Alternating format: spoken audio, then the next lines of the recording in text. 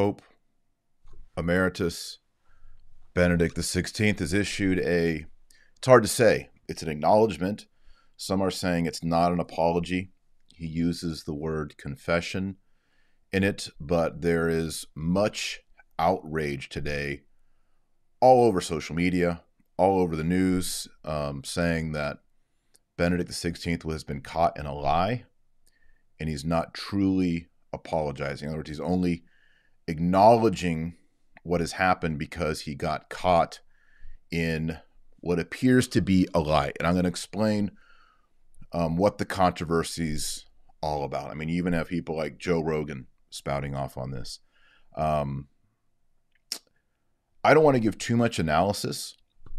I know that this topic is sensitive. It's highly charged. A lot of people live on the dialectic that Francis is the bad pope and Benedict's the good pope. So I'm concerned that some of my audience will hear me say things that display Benedict in a bad light. And I just want everyone to take a deep breath. So I'm going to explain the controversy and how basically there was a meeting in which an abuser priest was transferred, had more access to children. It's very sad, very evil. Benedict said he wasn't there, and it turned out he was there. Anyway, I'm going to go into it, explain the controversy, and then look at the response.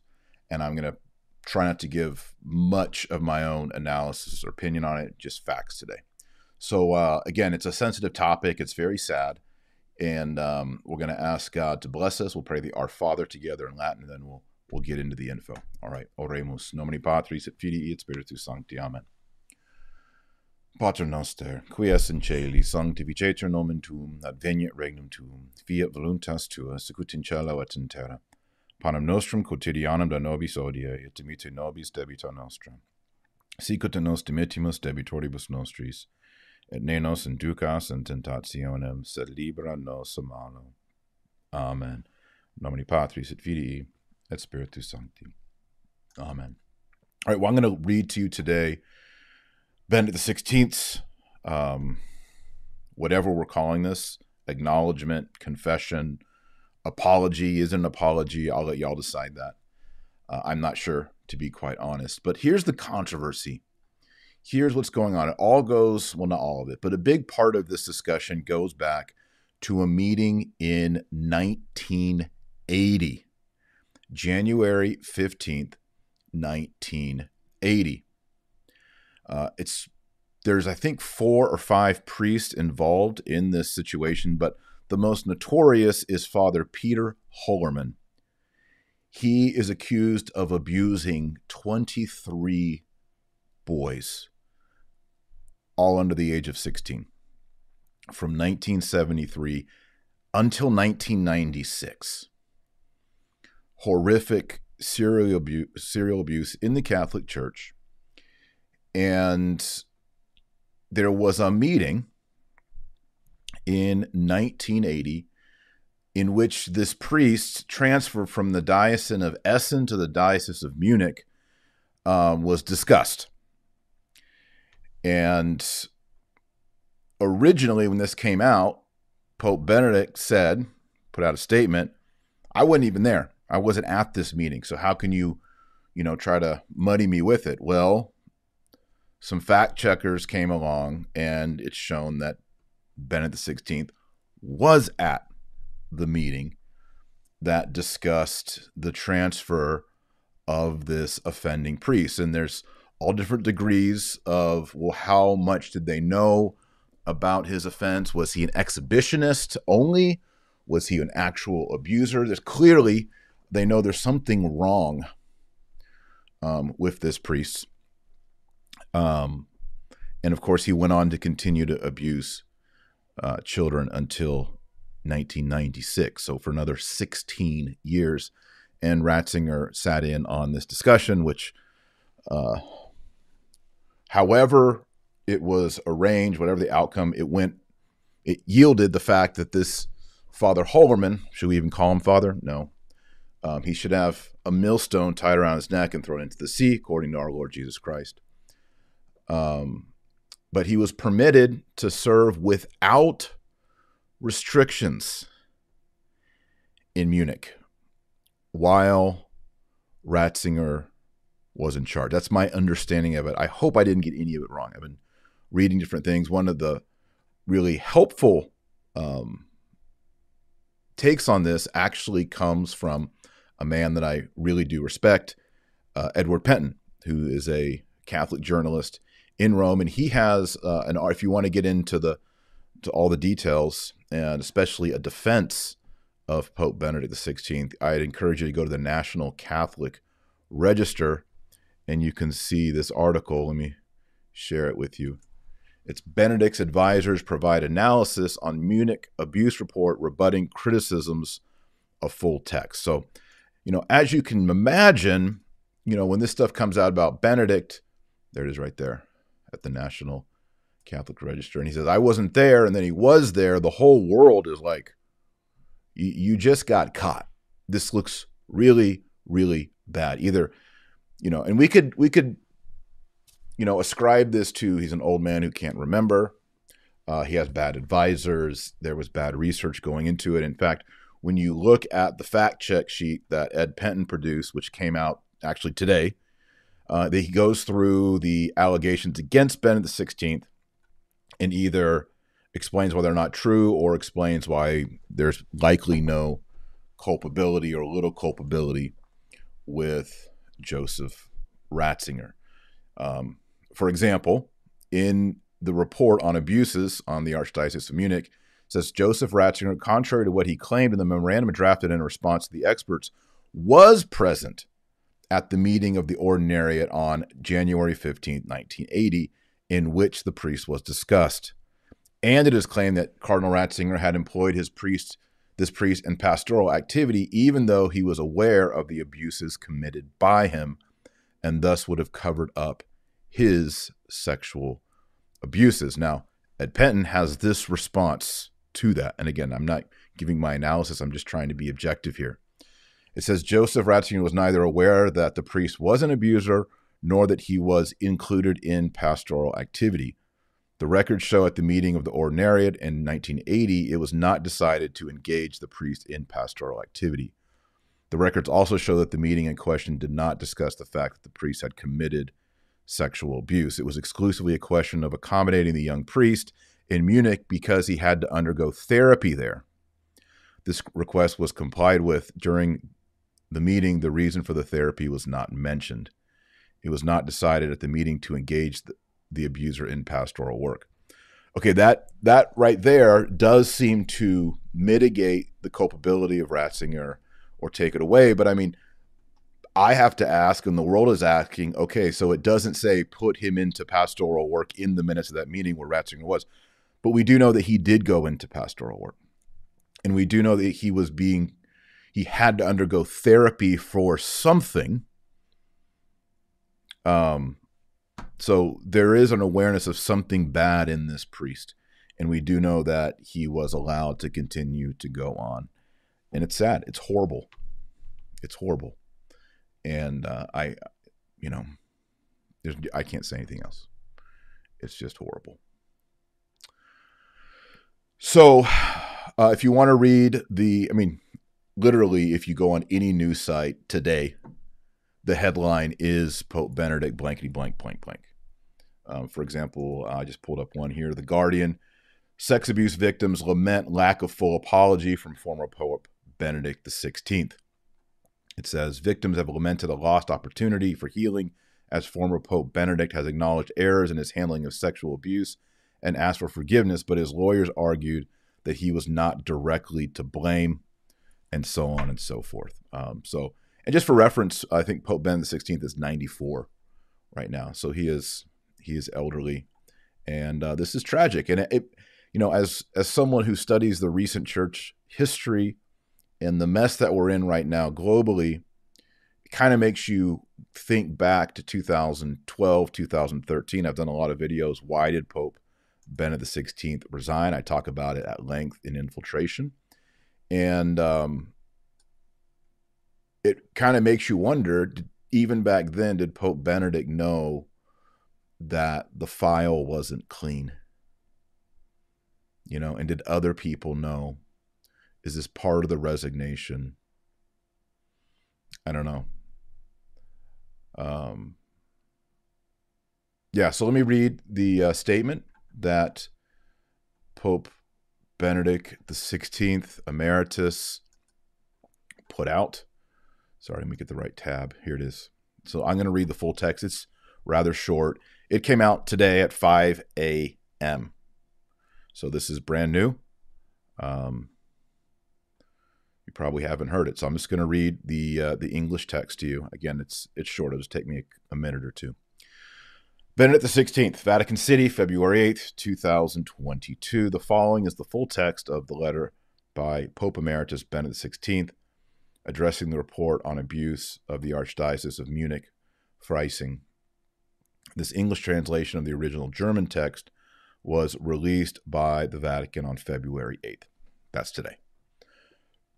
Just remember, Rome times before us over here in America. Dear sisters and brothers, is how it opens.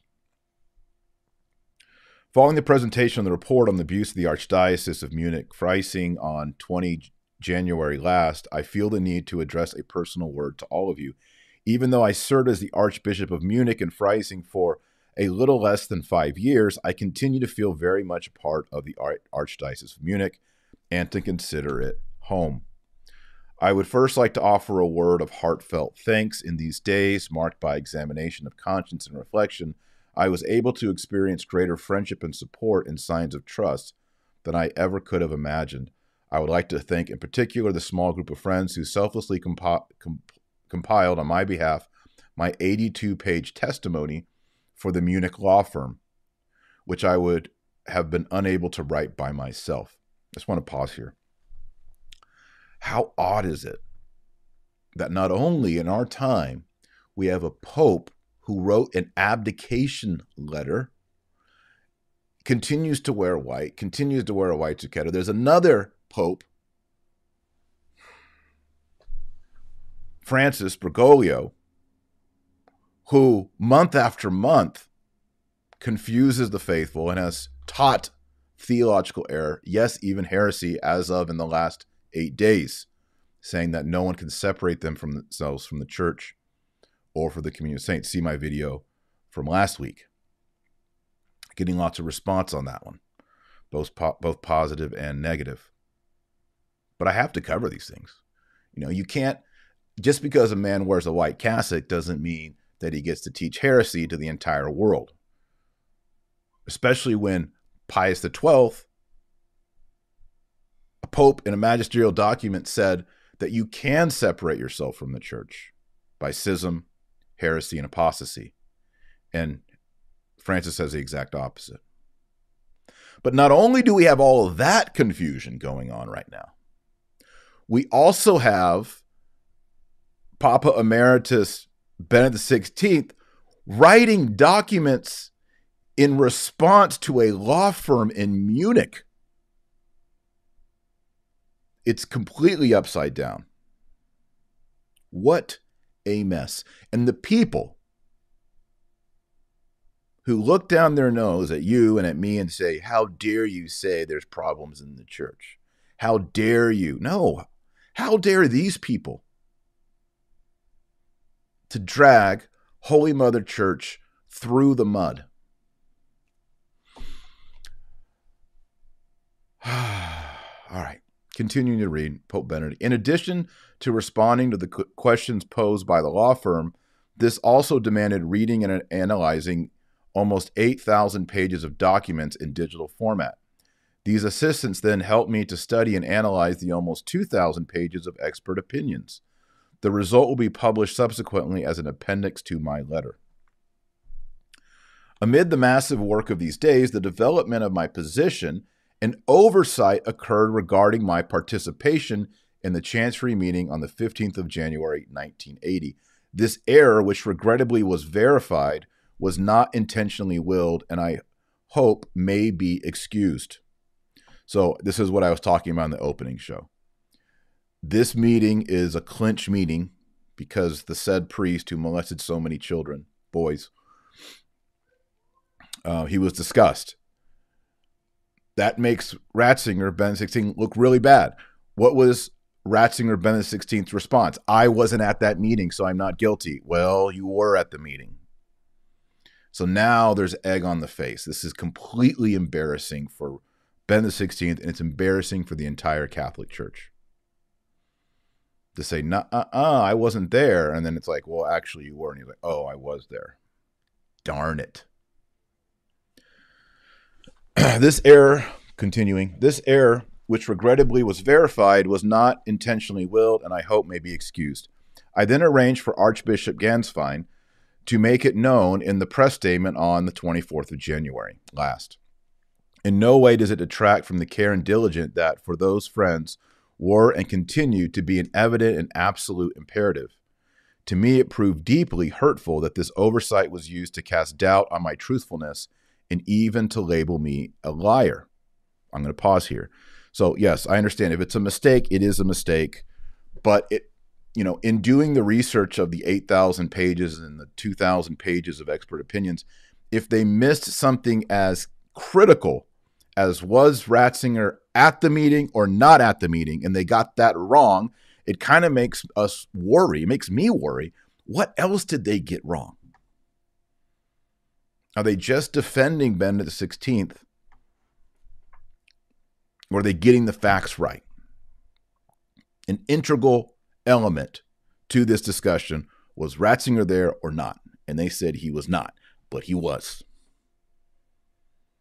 Okay, so he says, in no way does it detract from the care and diligence that, for those friends, were and continue to be an evident and absolute imperative. To me, it proved deeply hurtful that this oversight was used to cast doubt on my truthfulness and even to label me as a liar. At the same time, I have been greatly moved by the varied expressions of trust, the heartfelt testimonies, and the moving letters of encouragement sent to me by so many persons. I want to pause here. This is maybe the only part of the letter that I really do object to, because it feels like gaslighting. Like, how dare people use this error to call me a liar?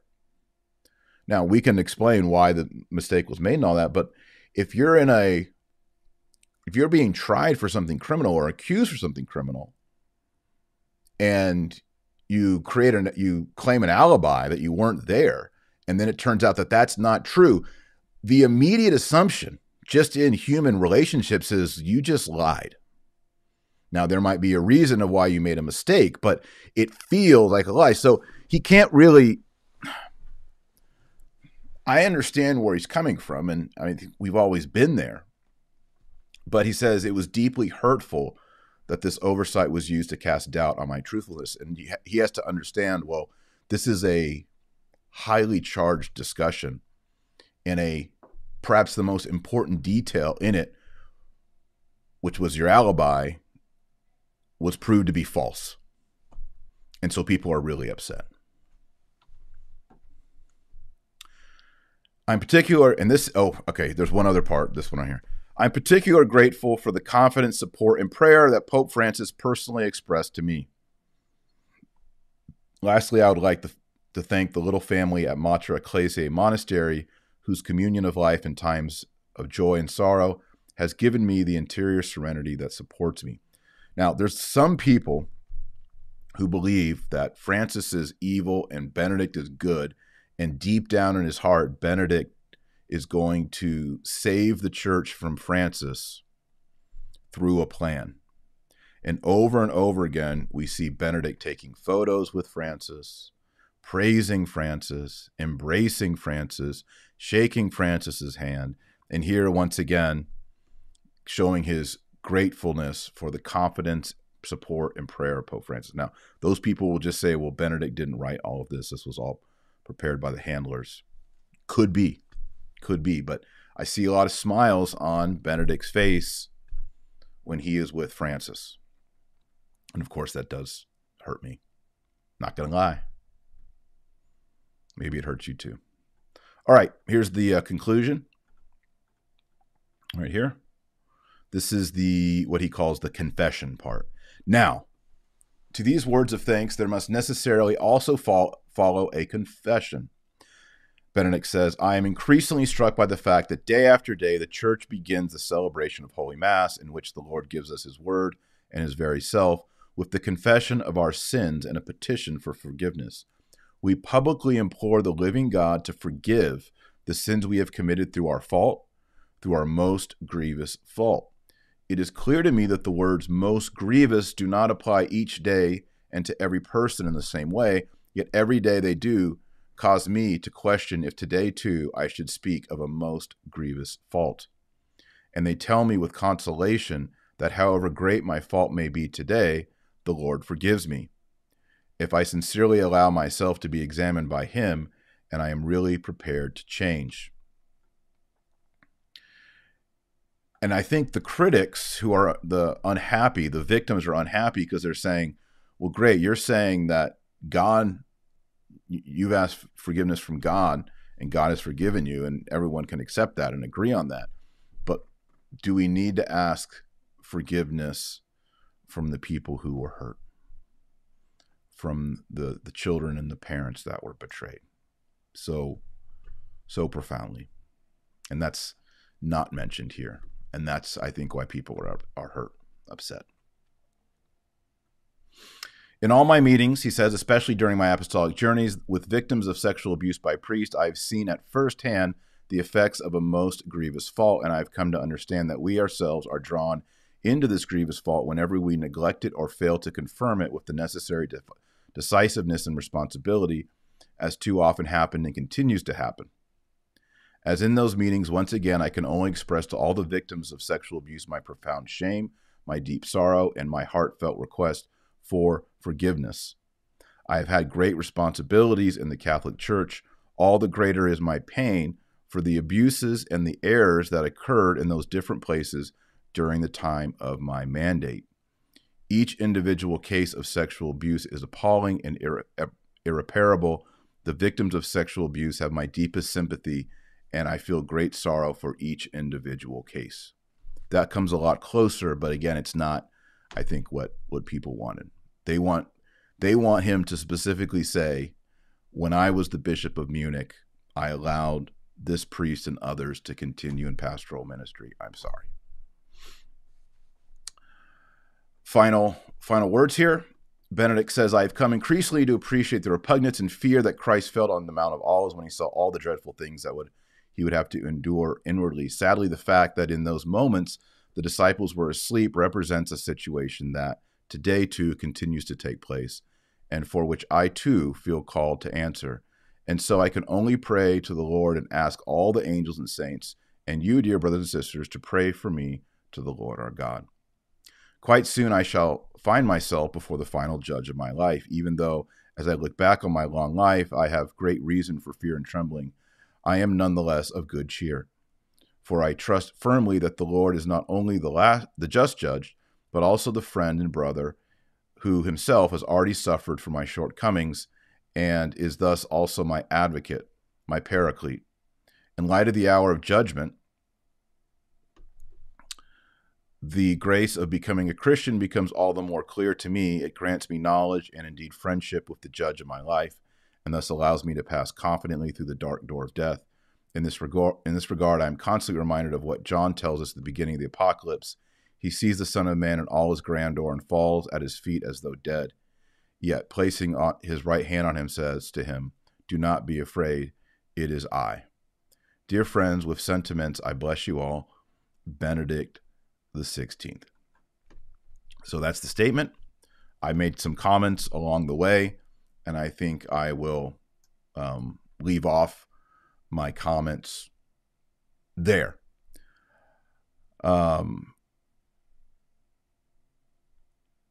It's sad. We've seen it, abuse with traditionalists. We've seen abuse with the liberals. We've seen abuse at the top, at the bottom, everywhere. And it's got to stop. It's horrible. And we need more millstones for these wicked men.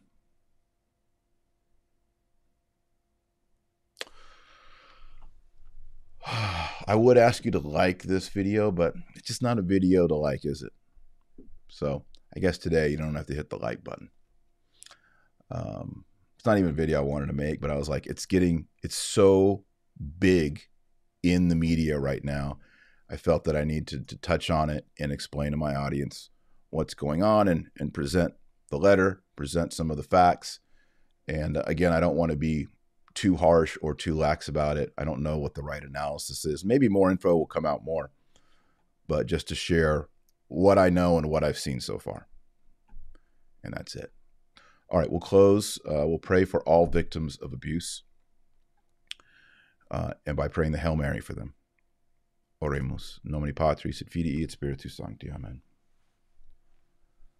Ave Maria, gratia plena Dominus tecum, benedicta tu in mulieribus, et benedictus fructus ventris tui, Iesus.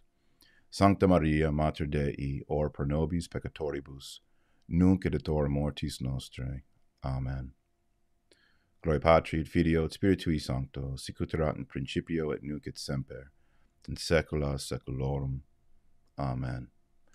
In nomine Patris et Filii et Spiritus Sancti. Amen. All right, friends, may God bless you. Make sure you're praying that rosary every single day. If you don't pray the rosary, you're not on the team. Pray the rosary. Our mother's a good mother. She'll protect us. So let's continue to say our prayers, read your Bible every day, keep the Catholic faith. Most important, just stay close to Jesus. Stay close to Jesus. Because I'll tell you what, the shepherds are not doing a lot of shepherding. They're doing a lot of hiding. So stay close to Jesus. He's the good shepherd. He'll lead you on the way, even if you've got a hireling leading your local flock. And remember, our Lord Jesus Christ is the light of the world and the salt of the earth. So go out there and be salty. God bless and Godspeed.